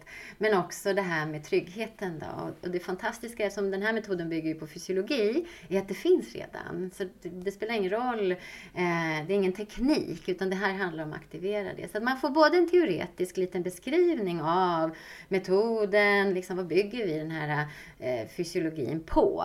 Alltså hur stress och rädsla påverkar kroppen, varför det här med att stress och rädsla talar om att det faktiskt är farligt. Och 30 000 år sedan då var det ju massor med hot, björnar, krig, vem vet vad vi har gått igenom. I Sverige kan vi tänka på björnar, men 2017 flyr kvinnor i krig fortfarande. Föder på planeten. De behöver sina känslor som säger nu är det farligt för dig och barnet. Du har en liten chans till överlevnad. Men här i Sverige behöver vi bara förstå att rädslan talar om nej, du ska inte föda nu. Och skapar den otroliga överlevnadsmekanismen kopplad till det. Så man får kunskap om det, men man får framförallt kunskap om hur tryggheten är vägen in. För när det är tryggt så får kroppen höra, nu finns det inget hot. Nu är det stor chans till överlevnad. Kopplat till vårt fantastiska förlossningshormon oxytocin. Vårt lugn och ro och njutningshormon. Och det är det kroppen har valt efter 30 000 års evolution som vårt förlossningshormon. Varför? Jo, vi ska föda barn när vi är trygga för då är det störst chans till överlevnad. Och det är då vi återhämtar oss, det är då vi äter, det är då vi sover. Så man får liksom den här kartan och kompassen och förståelsen för att vi är också så. Vi behöver lite fysiologi. Vi behöver lite kognitiv kunskap även om den födande kvinnan i förlossningsstunden struntar i de här sakerna. Man är ett fysiskt arbete, inte ett kognitivt arbete och då är det mer här och nu. Och sen tränar man tillsammans. Så det är en praktisk fokus på de här profylaxkurserna. Men vi lägger jättemycket fokus på partner. Faktiskt. För att när partner är trygg och vet vad hans eller hennes roll är och har ju den här förmågan att kunna läsa utifrån, då kommer man att förmedla trygghet in till den födande som är mitt i vågorna, mitt i det fysiska arbetet och jobbar med den här enorma liksom, utmaningen också som födandet är. Så vi lägger jättemycket fokus på partner. Det här med beröringen, hur skiljer det sig från födandet? Eller från livet i födandet. Så att man får också träna sig i hur man rör och tar vid någon som är i verkar. För det skiljer sig så mycket för att vissa beröringar hjälper, andra stjälper. Hur kan man använda orden? Vi använder den här fyren då, att kvinnan är i havet så att säga och jobbar med att hålla kursen och parera och kunna liksom följa med. Och fyren är ju den som visar riktningen. Och riktningen här är ju mot tryggheten. För tryggheten säger till kroppen nu kan du tillåta födandet, oxytocinet frigörs och lugn- och ro-systemet går igång. Och sen våra 4 föda utan rädsla-verktyg. Och det är andning, hur man kan använda andningen i verkarna. Hur partner kan hålla koll på hur andningen berättar, om hon är rädd eller om hon är trygg. Avspänning i musklerna, samma sak där. Rösten, jätteviktigt verktyg. För oss som jobbar med och har varit med på massa hundratals födslar så är det helt normalt att kvinnor brölar och låter i tryggt födande. Men för kvinnor som aldrig har fött är det ju kanske inte det första vi går runt och gör på gatorna liksom och brölar. Jag tycker många säger som har fött barn säger, jag förstår inte var de här ljuden kommer ifrån. Och att man får då liksom börja öppna upp den dörren att det här är ett fysiskt kraftverktyg för att hjälpa din bebis att tränga ner. Och den också hjälper hela din din kropp att slappna av och den här kampen, konflikten i hjärnan att lugna sig. Men att i stress och rädsla förvandlas det här ljudet till ett skrik. Och det är ett uttryck för rädsla. Så man måste förstå det här också. Och sen det sista, tankens kraft. Hur människan är komplex. Vi är inte bara evolution, kropp, fysiologi. Vi är också människa. Och då att få hjälp av tanken. Liksom, hur kan jag rikta tanken mot tryggheten fast det inte känns tryggt hela tiden? Hur kan jag välja trygghet fast det inte känns trygghet? Och när jag som födande inte orkar, då behöver partner orka. Då väljer partner att tjata om tryggheten i ens öra hela tiden. Så det här tränar vi på praktiskt och provar och teamar ihop de här liksom blivande föräldrarna. Så att de går ut och en vanlig mening efter vi klarar är ju så här, kan vi inte bara få gå direkt upp till förlossningen? Ja, det är väl det bästa betyget tänker jag. Och för 33 klasser sen var det faktiskt första paret som gick igång med verkar i klass. Oj! Födde 20 timmar senare. Wow. Ja, jättefint. Ja, det var ju en fin Och de skrev ju så vackert brev så vi grät allihopa efteråt. Och jag skickade faktiskt ut till hela den här gruppen för att de sa det var bara som att fortsätta i den här mantrat då, som vi hade tränat. Du har varit inne lite på det här med partner. Jag tänker vi kan väl fortsätta lite på det spåret. För det kan ju också vara så att den blivande mamman känner sig ganska trygg och harmonisk. Men att partnern känner sig orolig och rädd. Ja. Hur ska man hantera det? Ja, alltså det är samma sak där som partner tänker. Hur ska jag förbereda mig? Vad är min roll i det här? För partner kan ju inte föda barnet så att säga. Tyvärr kan väl jag. Så det är ju liksom en del av hur det bara är. Men partner kan göra jättemycket ändå. Och därför använder vi den här 4-metaforen i Födda utan rädsla. För att det är bara att se i becksvart natt, full storm. Utan fyren så går ju liksom båtarna på grund och tappar kursen, kantrar. Så att fyren är otroligt viktig. Men fyren står ju på en klippa liksom. Den är inte ens där ute i havet. Men fyren behöver förstå att det här är min del i det här gemensamma arbetet som vi har. Och inte heller fyren på att blinka orange, rosa och gult eller blink, blink, blink. Utan det är samma tråkiga vita blink natten lång. Det är båten den födande litar på att man inte slocknar. Att man inte släpper, att man inte försvinner. Och det kan vara tufft i sig. Orkar det här i 16 timmar eller 20 timmar eller 8 timmar för den delen. Så partner behöver verkligen förstå sin unika roll. Och det är den feedback vi får efter våra klasser också. Att partner säger, vi har gått på massa mödravårdsbesök, vi har läst, vi har kollat. Men jag har liksom velat vara ett stöd, men jag har inte förstått hur. Så att det här huret, och vi har många omföderskor också där partnern beskriver just att de bara satt där helt maktlösa. Och de gråter lika mycket som den födande på våra klasser. För de är också traumatiserade av att inte ha kunnat hjälpa den man älskar mest på jorden. Så att då beskriver de efteråt just att bara att veta vad jag kan göra, vad jag kan bidra med, vad min roll är under de här timmarna gjorde all skillnad. Så det handlar liksom om att förenkla det här. Och visst är det jättefint att få alla de här faserna och gå på de här förlossningsvisa rum och liksom vad finns det för olika grejer. Men i slutändan i det här skarpa läget, i det här fysiska arbetet så är det ganska rent på något vis. Liksom. En föder, en leder liksom, och ha enkla verktyg för att göra det. Men bli peppad, du är viktig, du har otrolig funktion. Men de som inte då klarar det under förlossningen kan behöva mer stöd. Och det är nästan skamligt idag för partner. Liksom, jag tycker det är lite taskigt. Man dumpar hela det här stödansvaret på partner. Men han eller hon ska också bli förälder. Känslomässigt involverad, tagen. Liksom, så att man kan behöva jättemycket stöd från barnmorska, undersköterska och doula. Så vi jobbar väldigt mycket för det här med att faktiskt ta med extra stöd. Som skyddar alla 3 eller 4 då. Om man har tvillingar. Precis. Ja. Och se till att det här med liksom stödringen bara fylls ut. Ingen kan ersätta partnerrelation och den blivande familjen. Men stödet anser jag inte alls alltid ska ligga ensamt på partner. Men vi pratade lite om det här innan också. Att det är konstigt att det inte pratas mer om det. Tycker jag. Alltså för att ha någon som inte är lika känslomässigt involverad som föräldrarna vid sin sida som bara kan hjälpa till och vara en trygghet. Det känns som att, varför pratar vi inte mer om det? Ja. Och det behöver inte vara konstigt, tänker jag, än att man anlitar en PT när man ska bli stark. Nej. Alltså, bra metafor faktiskt, jämförelse av att det är ju självklart att man kan ha extra pepp, extra stöd. Och eftersom forskningen visar ju enhälligt över hela planeten att ett stöd, kontinuerligt aktivt stöd, är den enskilt viktigaste faktorn. Både för det medicinska utfallet, den känslomässiga upplevelsen, anknytningen, amningen och relationen. Så det finns liksom bara fördelar med. Och att då liksom snarare se det som du säger, det så här extra lyx. Att oavsett om det är mycket på förlossningsavdelningen, lite, om det är lång eller kort förlossning, om det är lätt eller svårt att hantera verkar, så har man sett till att man får det här extra peppen, stödet och guidningen med någon som har liksom den kunskapen. För man är ju inte med på hundratals födslar när man som födande partner. Oftast inte, va? Nej. Men det är vi som jobbar med doula, barnmorskor, andra som liksom har den erfarenheten. Och det kan vara jätteskönt att bara titta på någon annan som partner och känna ja, det här är normalt. För det är ju inte normalt i deras värld hela tiden. Men det är normalt. Allt är som det ska. Och att få stöd hos pepp också. Du berättade ju, Lina, tyckte jag, när du berättade om din andra förlossning.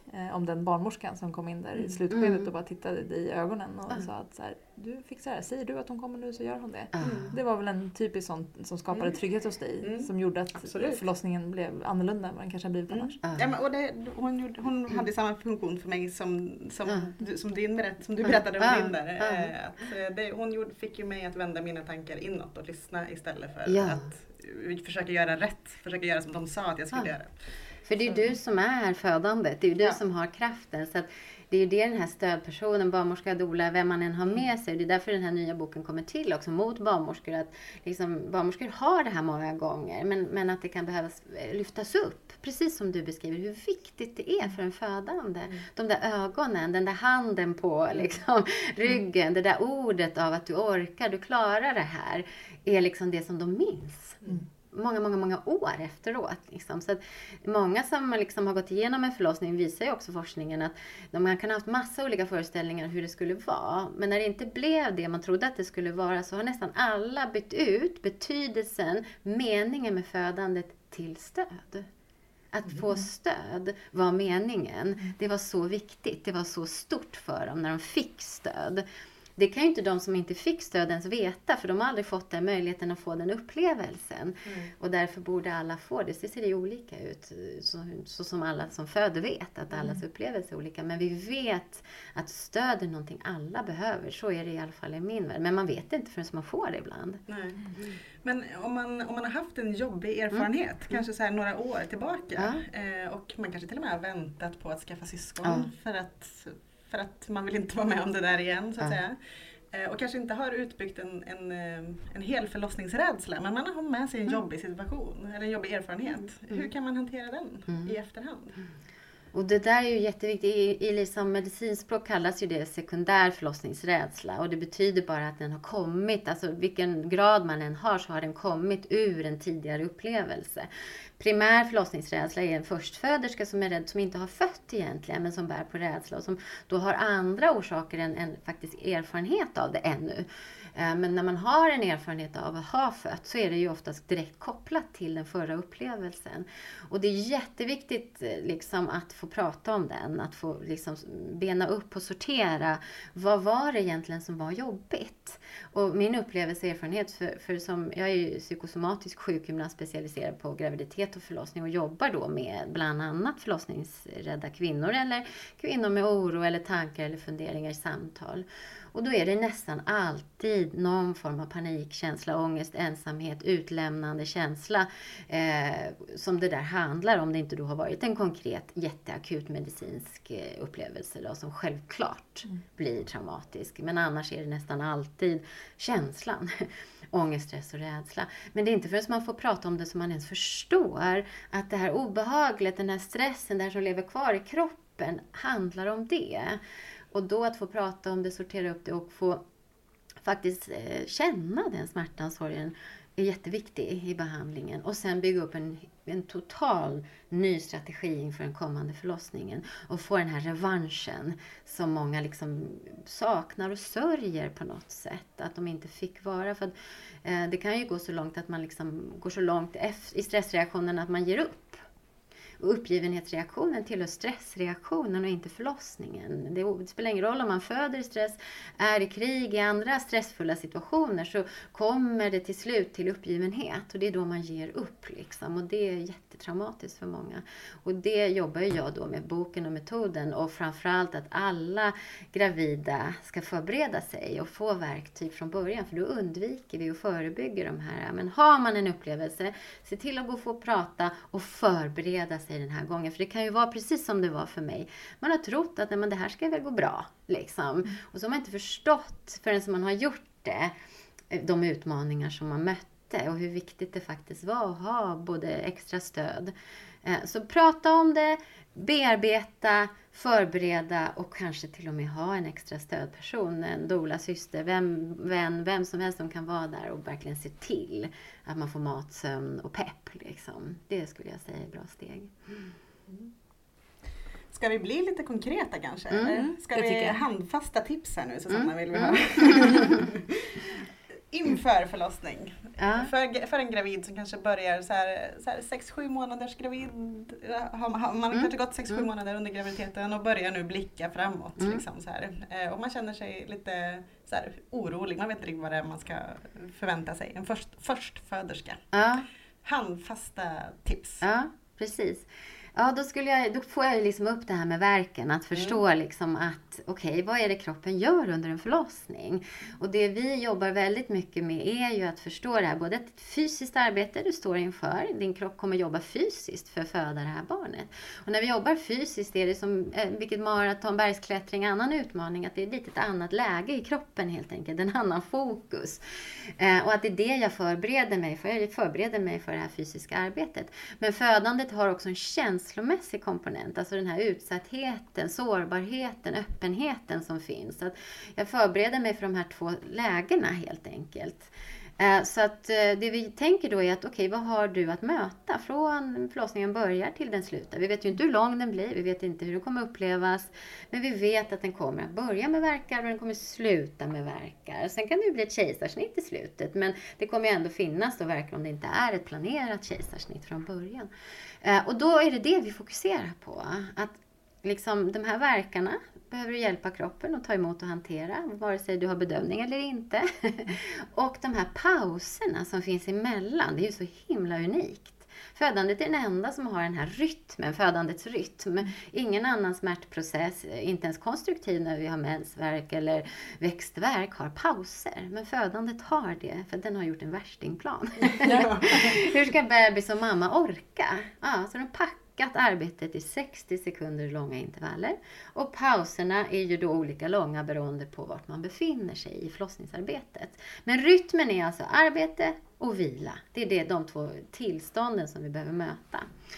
Så att det vi då tar fasta på är att arbetsdelen som är 60 sekunder. Och det kan vara någonting att hålla i också. Och tänka att även om det blir starkare och starkare och kraftfullare så blir det inte längre.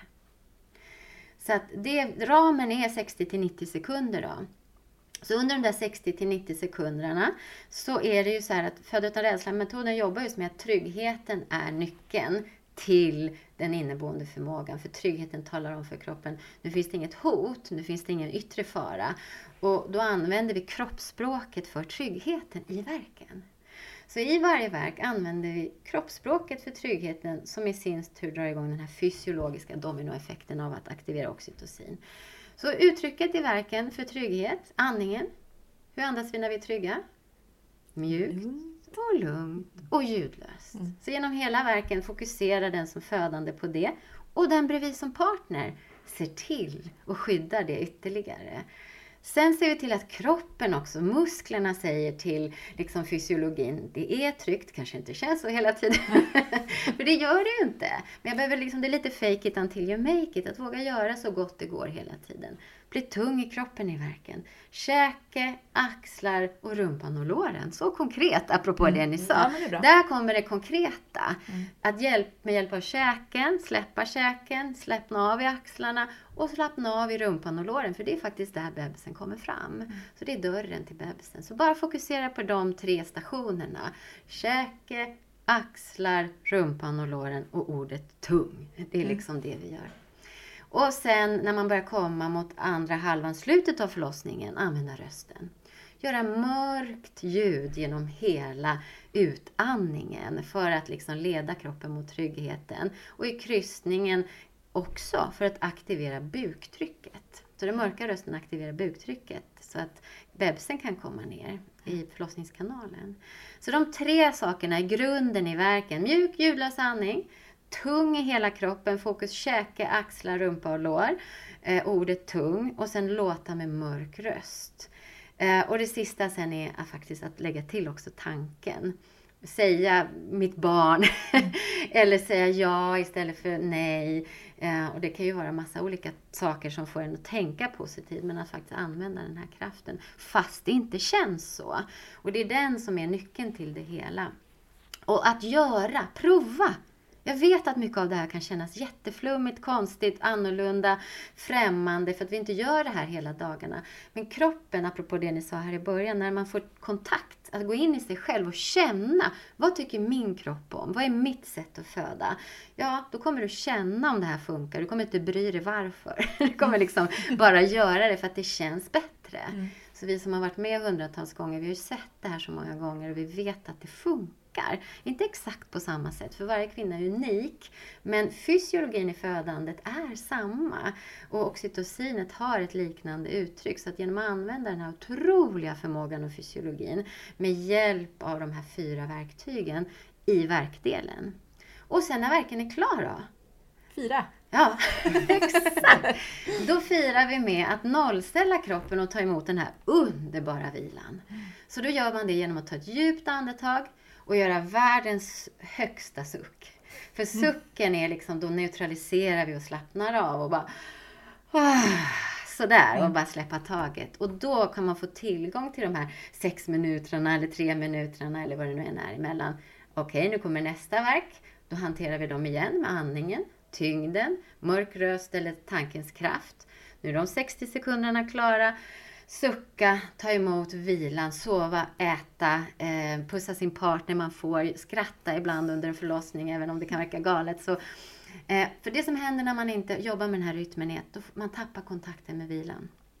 Och kvinnor kan säga, jag hade inga pauser. Jag upplevde inga pauser, jag hann inte med några pauser. Och det är för att hela liksom, den här rytmen ägs av stresssystemet, fight or flight-systemet. Och då hinner inte kroppen nollställa de här 3 minuterna, utan energin går åt stressen. Och det känns bara som att du är en atlantorkan liksom. Så den här rytmen är jätteviktig fysiskt för att orka. För de här 2 minuterna fyller bebisen på med massa syre, massa vila. Trycket från livmodern försvinner, så även om för oss känns extremt kort. Och man bara, nej, ska vi köra igen? Okej, men för bebisen är det här jätteviktiga minuter. Om man får en slurk saft eller en kall handduk eller bara höra att man är fantastisk. Jag känner lite att jag skulle vilja föda barn. Jag tänkte precis säga samma. Watch out, Peter. Vi kommer komma hem med ett helt annat sug i blicken ikväll. Och då är jag jätteglad, för det är ju det som vi tycker om, vi som jobbar med den här metoden. Att liksom kvinnor som till mig är rädda kommer och säger, men herregud, det är som att jag till och med ser fram emot det lite grann. Liksom. Och då känner jag, fantastiskt, bara när det är fröet. Låt båda känslorna finnas, för båda behöver hanteras ibland. Ibland vill man gå hem under en förlossning. Ibland känns allt fantastiskt under en förlossning. Men man vet, jag behöver gå hitåt, och när jag inte vet så vet partner och stödpersoner. Så då bär vi den födande, håller den födande, peppar den födande. Och sen är man ju plötsligt på andra sidan, hur det nu än gick till. Fast det känns ibland precis när man springer ett maraton att hur ska jag orka? Men man tänker inte 4,2 mil. Då ger man ju upp. Man tänker okej, fram till den där sopkorgen eller fram till det där trädet. Och samma här. En verk i taget. En vila i taget. Och på något makalöst magiskt sätt gör kroppen det här som den har gjort i 30 000 år. Liksom. Och de flesta av oss föder ju faktiskt barn igen sen. Så att, Exakt. ja. Jag ska bara avsluta med innan jag skulle föda mitt första barn så jag var ju så här besatt av att fråga folk om deras förlossningsberättelser. Och det var inte alltid bra att göra det.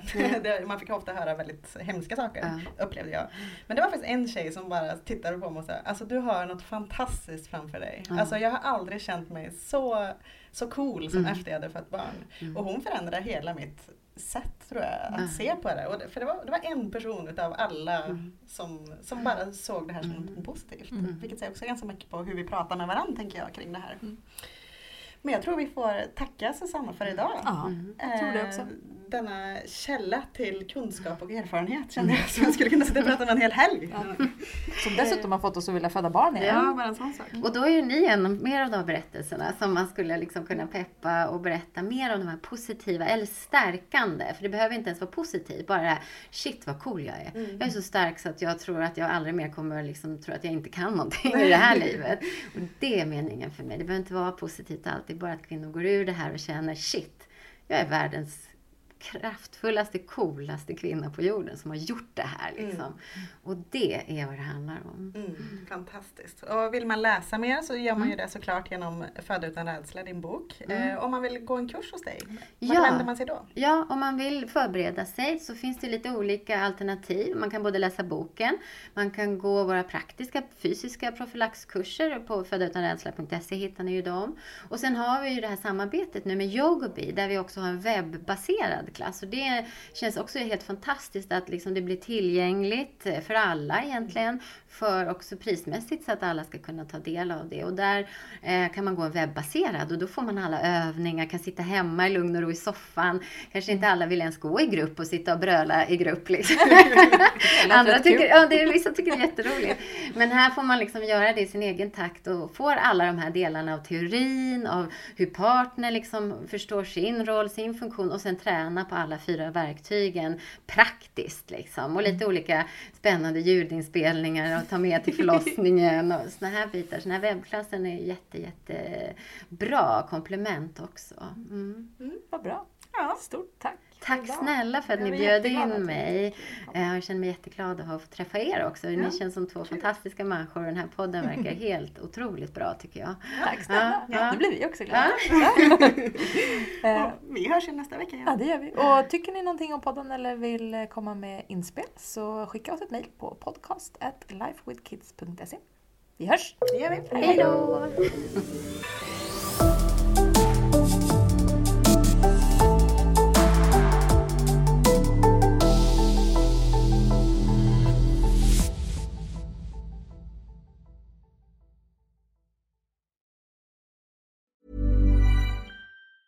Ever catch yourself eating the same flavorless dinner 3 days in a row? Dreaming of something better? Well, HelloFresh is your guilt-free dream come true, baby. It's me, Keke Palmer. Let's wake up those taste buds with hot, juicy pecan-crusted chicken or garlic butter shrimp scampi. Hello Fresh. Stop dreaming of all the delicious possibilities and dig in at HelloFresh.com. Let's get this dinner party started. Hi, I'm Daniel, founder of Pretty Litter. Cats and cat owners deserve better than any old-fashioned litter. That's why I teamed up with scientists and veterinarians to create Pretty Litter. Its innovative crystal formula has superior odor control and weighs up to 80% less than clay litter. Pretty Litter even monitors health by changing colors to help detect early signs of potential illness. It's the world's smartest kitty litter. Go to prettylitter.com and use code ACAST for 20% off your first order and a free cat toy. Terms and conditions apply. See site for details.